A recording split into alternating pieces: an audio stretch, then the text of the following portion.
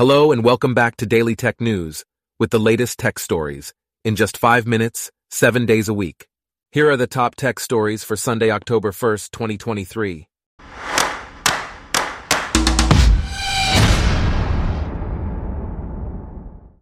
Today's episode is brought to you by Blogcast, your personalized audio feed, available on iPhone and Android. First off, Apple, Microsoft, and Google have recently addressed multiple zero-day flaws in their software. Apple has released iOS 17.1 and iOS June 1st 16 to fix 2 vulnerabilities that were being exploited in zero-click attacks. Google has also issued a security update for its Chrome browser, resolving 10 vulnerabilities, one of which was actively being exploited. Both Apple and Google have rolled out these updates to their devices.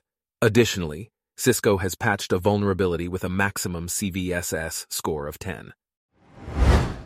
In other news, Apple has acknowledged user complaints of overheating in iPhone 15 and 15 Pro models. The company attributes the issue to iOS 17 bugs and certain apps like Instagram. Apple has stated that the problem is not related to the phone's hardware design and that the upcoming iOS 17.1 update will address the overheating without affecting performance.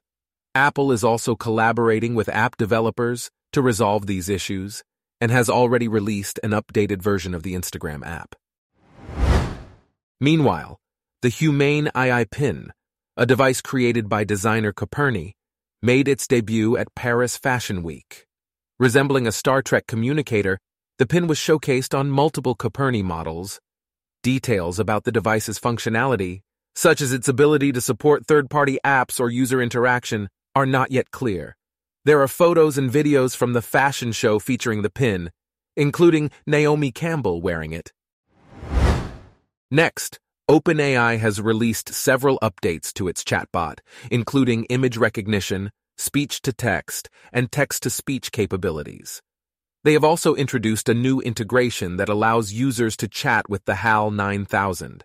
This week, the discussion has focused on the Hollywood writers' strike and the implications of AI technology.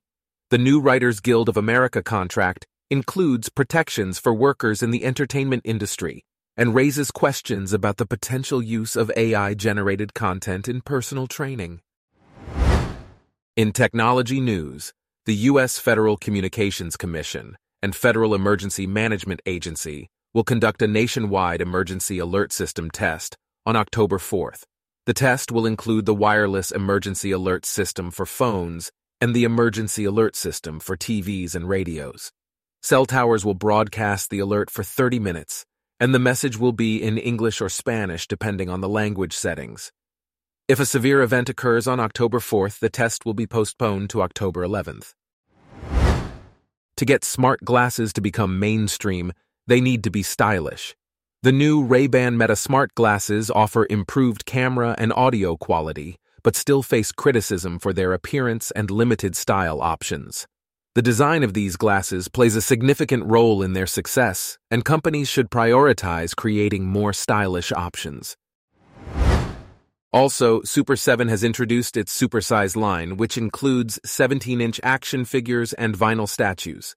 Just in time for the holidays, the collection features figures from Peanuts, Disney, and Pinocchio in the Pleasure Island donkey variant. Super 7 aims to offer fans figures that resemble the characters from cartoons. More information and visuals of the collection can be found in a dedicated gallery. In cybersecurity news, Wired reported that Chinese hackers have been hiding in routers in the United States and Japan. Additionally, SoundThinking, the company behind ShotSpotter, a gunshot detection system, is acquiring assets from Geolitica, the developer of the controversial predictive policing software Predpol. The nonprofit Electronic Privacy Information Center is urging the U.S. Justice Department to investigate potentially biased deployment of ShotSpotters. Researchers from cybersecurity firm Equality have also developed a technique for hiding digital content in satellite TV signals, and corporations' productivity data collected through monitoring software may be used to train AI models and automate jobs. Lastly, LG has announced that it will drop support for the ATSC 3 standard in its TVs next year due to a challenging and uncertain patent landscape. This decision comes after LG's loss in a patent fight against a company with multiple ATSC 3 patents. LG has requested the FCC to examine how certain companies with ATSC-related patents can hinder the advancement of advanced technologies in the market. Our top tech stories for today are brought to you by Blogcast, your personalized audio feed. Download the free Blogcast app on your iPhone or Android today. If you enjoyed this, please consider listening to our other podcasts: Daily Business News, Daily Science News, Daily Lifestyle News, and Daily World News. Thanks for listening. Blogcast.